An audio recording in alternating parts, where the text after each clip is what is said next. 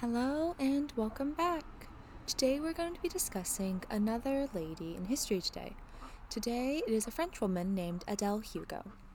So, Adele Hugo was born in Paris on July 28, 1830 to parents Victor and Adele Hugo.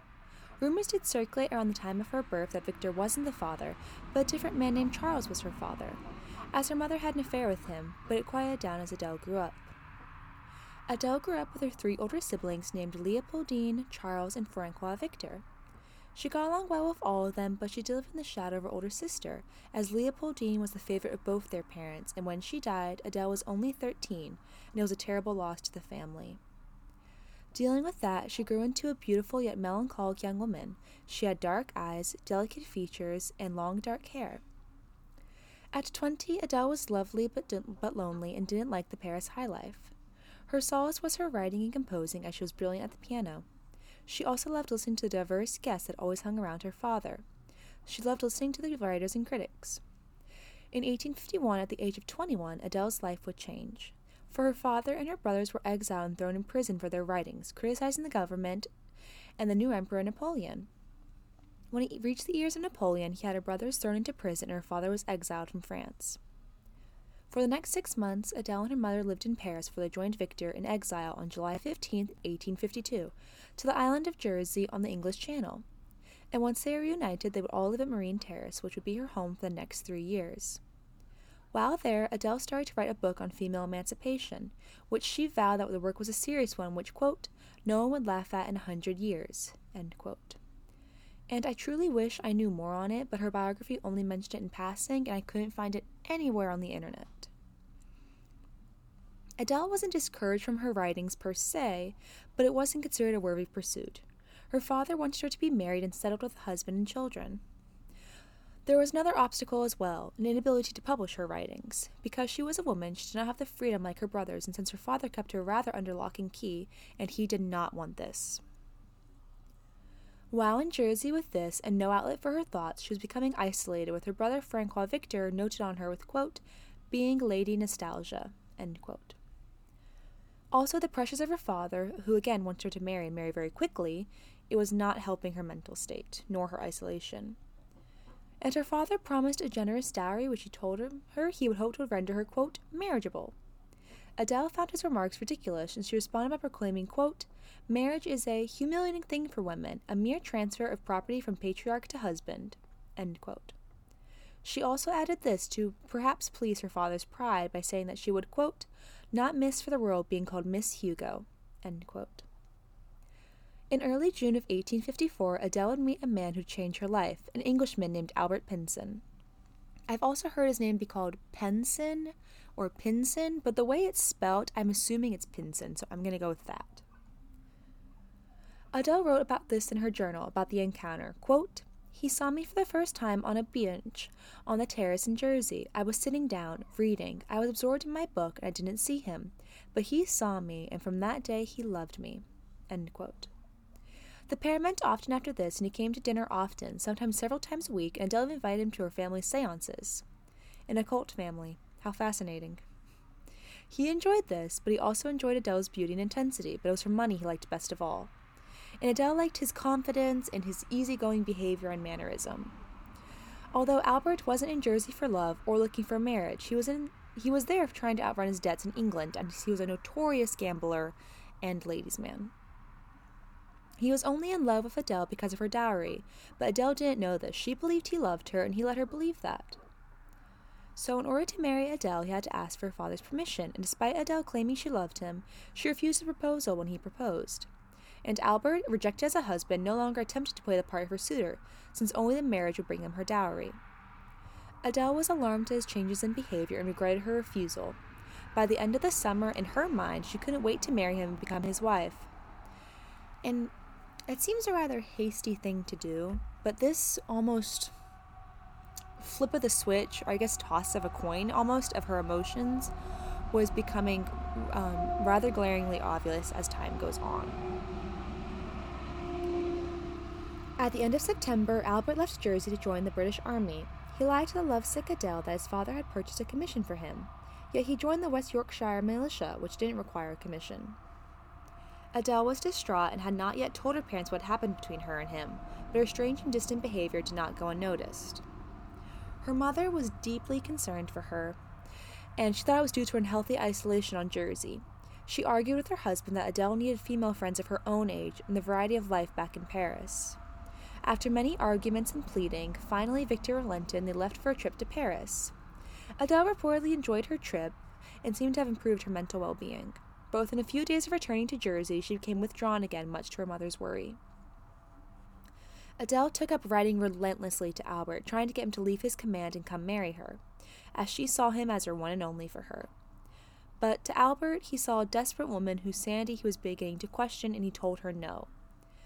In what began in the beginning as a mutual affair, it now grew into an obsession on her part and some contempt on his part. By the summer of 1855, Adele was at her breaking point. She tried to confide in her brother Charles, but he only told her that marriage would be the only escape from their controlling father. By September of 1855, they would leave Jersey for the island of Guernsey, since Victor's criticism of Queen Victoria did not sit well with the locals. In the early days of the move, the change seemed to help Adele's mental state, but sadly her unease returned. And I think the lack of any type of output for her is probably not helping matters at all. By 1861, Adele was able to see Albert again. She slipped away during a planned trip to Paris, and instead of going there, she went to the Isle of Wight with her maid, Rosalie. They did meet, but she didn't get a proposal from him like she was expecting. Albert visited the Hugos at Christmas, and on December 20th, 1861, Adele wrote her father the following letter, which I'm going to quote to you. Quote, "Another time you resisted another marriage, and your son-in-law brought to your firstborn daughter a splendid dowry of great love. You had said, moreover, sad marriage, poor marriage. You disdained this noble young man, and then one day you avowed to the world that you were proud because this obscure young man was devotion himself. The obscure young man whom you disdain today could be courage." End quote. The reference she's using here is her older sister's marriage before she had passed away. Adele's plea worked, and her father consented to the marriage. Hugo wrote in his notebook, quote, "I received from my daughter an admirable letter. I am giving to my daughter 50,000 francs for her dowry." End quote. However, Albert's lack of commitment to her hadn't changed. She didn't ask Victor for her hand, despite her urging, and he left their place on December 26. He had left for another command, this time to Halifax, Nova Scotia. The months passed, and her father was becoming increasingly urgent at finding her a husband. As, again, he was worried about her being an old maid. But keep in mind, she's only about 28 or 29 during this time, so yeah, that's real old, right? Adele refused another marriage proposal on June 2nd, 1863. Some Italian poet had asked for her hand. But Adele during this time had secretly made plans to join Albert in Halifax. She saw him as her only love and happiness. Her brothers told their father what they thought she was going to do, but that didn't stop her, and on June 18th she made her long dreamed of escape. Seemingly bound for Paris to join her mother, Adele departed for England instead. She probably knew her ruse wouldn't fool anyone long, but it was also an August holiday and the family would be scattered. So that could cause a delay, and long enough for her to be able to get to Halifax and to find Albert. It was nearly the end of July 1863. Adele was about to disembark from the ship which had brought her to Halifax. On July 28th, Adele would celebrate her 33rd birthday. The trip to Nova Scotia had taken about a month, but she was finally there. And it seems Adele in her mind had finally made the perfect offer for which Albert couldn't refuse. Her father had already supplied her with a large dowry and a monthly allowance which would allow them very comfortable. She could also easily call on her social connections to make sure he was received in high society and to give him respect, and he had plenty of cash. All she asked him in return was the freedom to write, compose, and to use her mind, unlike how she wasn't allowed in her father's home under his ways. To her, it seemed a simple bargain, but Adele overlooked the fact that he did not love her and did not want to marry her. Within a few days of her arriving, she wrote to her family first to tell them she had arrived in Halifax. And she wrote to Albert 2 or 3 letters, and after the 3rd letter, he finally wrote to her that he wouldn't in any way, shape, or form agree to her terms, nor would he marry her.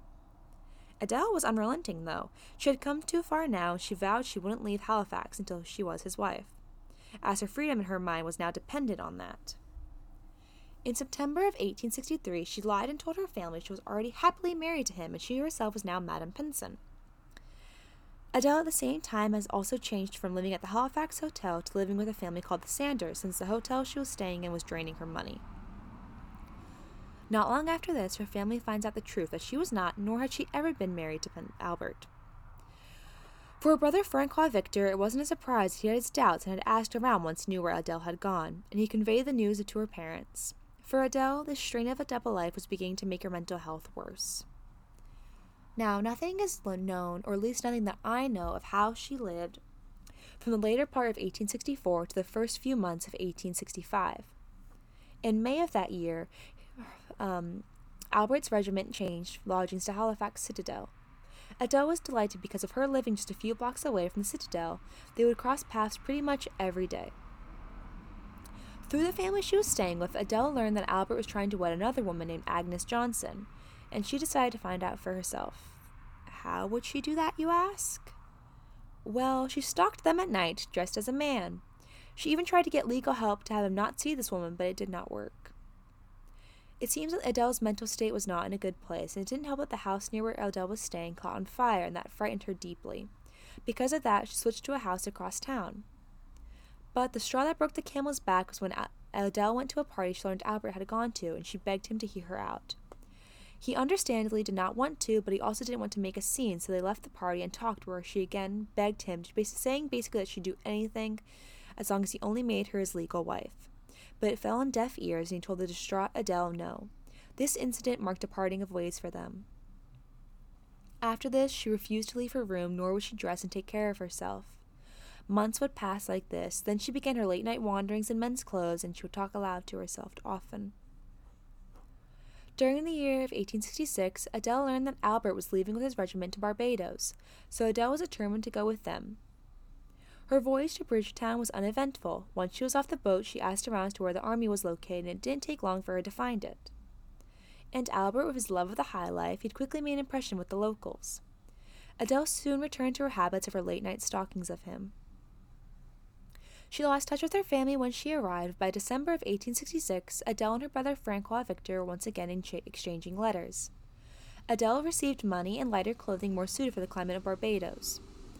And I find it interesting, I guess I should have said, is that if her father is so desperate for her to marry, and he wants her, settled and sat down, and her running away like this would probably cause some serious scandal. I've always kind of wondered, in doing my research, why no one attempted to go get her. But I guess it's one of those things that we'll never know. Adele would endure a very terrible loss, though, when her mother passed away in 1868. And Adele lost perhaps the only one to truly understand her plight, as her mother was always very understanding of Adele, which I'm glad Adele had someone in her corner. With news of her mother's passing, which she came from a letter from Francois Victor, it caused Adele to suffer a breakdown. She took to wandering the streets. She could be found muttering and talking to herself, which just breaks my heart. In 1869, Albert left his regiment when he was posted to Dublin, and Adele and Albert never met again after this. Despite her father's neglect and self-centeredness, he did always send money to Adele, and he did wonder and care for her. He didn't write directly to her, though. He preferred to have Francois Victor to communicate through them. On March 27, 1870, he asked his son, quote, "Have you told Adele that my arms are open?" End quote. And on June 11, 1870, he urged him to repeat this to Adele with, quote, "My arms are open. I am old. My happiness would be to have all of you around me." And on December 2nd, 1870, he wrote, quote, "I bless my daughter Adele. I promise to watch over her, deaf as in the invisible presence. My soul make her smile and protect her." End quote. Sometime in 1869, after Pinson left Barbados and Adele was wandering the streets, she was taken in by a woman named Madame Celine Alvarez-Ba. I hope I pronounced her name correctly. I did use Google Translation for her last name, but that was not very good. But anyway, she was a former slave and a native of Trinidad. The circumstances of how they met and how she convinced her to go with Madame Celine is unknown, but she was able to restore Adele to somewhat of a normal health. Adele's days of exile would soon be over, or so it seemed. Victor himself had returned to Paris in 1870 after the overthrow of Napoleon III. Her brother Francois Victor is terminally ill during this time, and her other brother Charles had died in 1871. That is for some context on her family. Now back to Adele. So, Madame Celine wrote Victor a letter describing frankly Adele's poor mental, physical, and emotional state, and it shocked him. It seems her brother would always soften how he talked about Adele around her father. But Madame Celine's letter set everyone straight. In it, she told Victor Hugo of his daughter's madness and how sharply her condition had deteriorated. After nearly 9 years, the time had come for Adele to return home. It seemed that she made no fuss or protest, or maybe she had no say, since Madame Celine informed her father that she herself would personally bring Adele back home.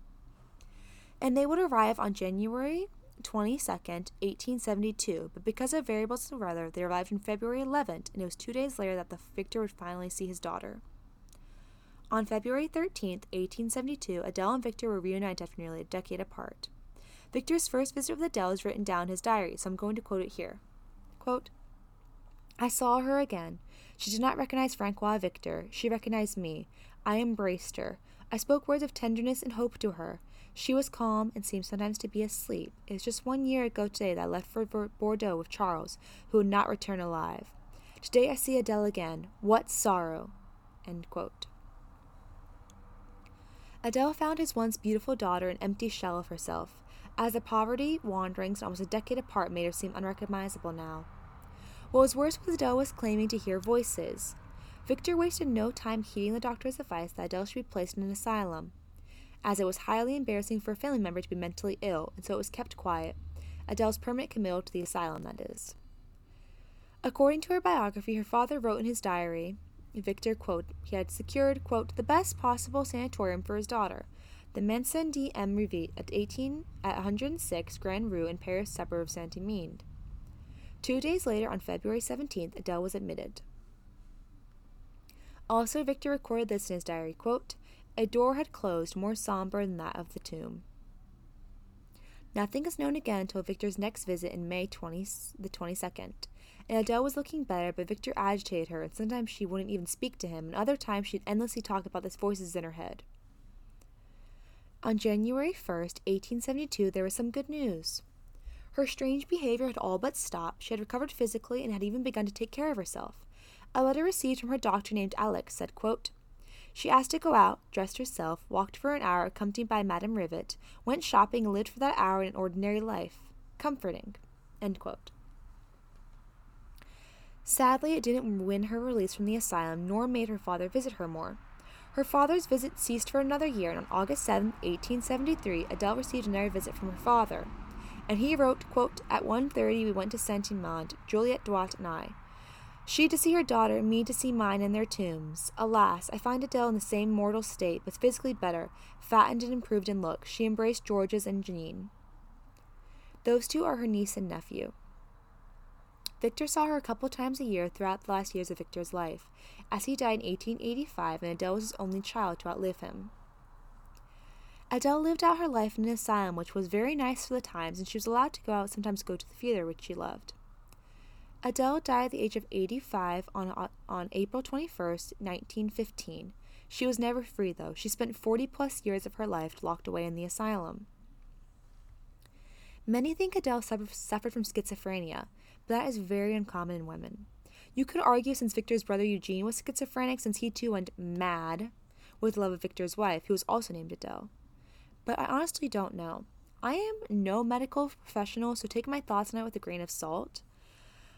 But we know this. Adele's obsession was a manifestation of erotomania. Along with her other symptoms of mental illness, including hallucinations, Adele's condition indicates schizophrenia, but we don't know. She did help coin the term the Adele syndrome, which is a form of erotomania. Say that 3 times fast. But Adele herself suffered so much and was incredibly misunderstood. I am not excusing the stalking and obsession with Albert. That was not okay. But she was a bit more than those mental struggles. She was a writer and she was a composer. What could she have done had we had taken her work seriously back then if she had been able to express herself? Would she have been so obsessed with him? Was she truly suffering from schizophrenia? This is kind of the thoughts I was left with after I read about her. Why do we toss her aside? Her father was also said to be mad, and yet he's beloved. It's a shame that we've forgotten Miss Adele. But I think now we can, at least I hope, what you get from this is that Adele was a tragic figure, But her struggles weren't just what she was. She was a bit more than it. And I hope you guys enjoyed, I guess. That is all I have on Adele. Trying to find, again, any information on her was pretty annoying. There was basically nothing on her except her one biography, which I found that I had to rely heavily on for researching this. I will leave that linked in my Instagram at Settle Make History because I still am trying to figure out how to link things on the podcast. I hope you enjoyed, and bye!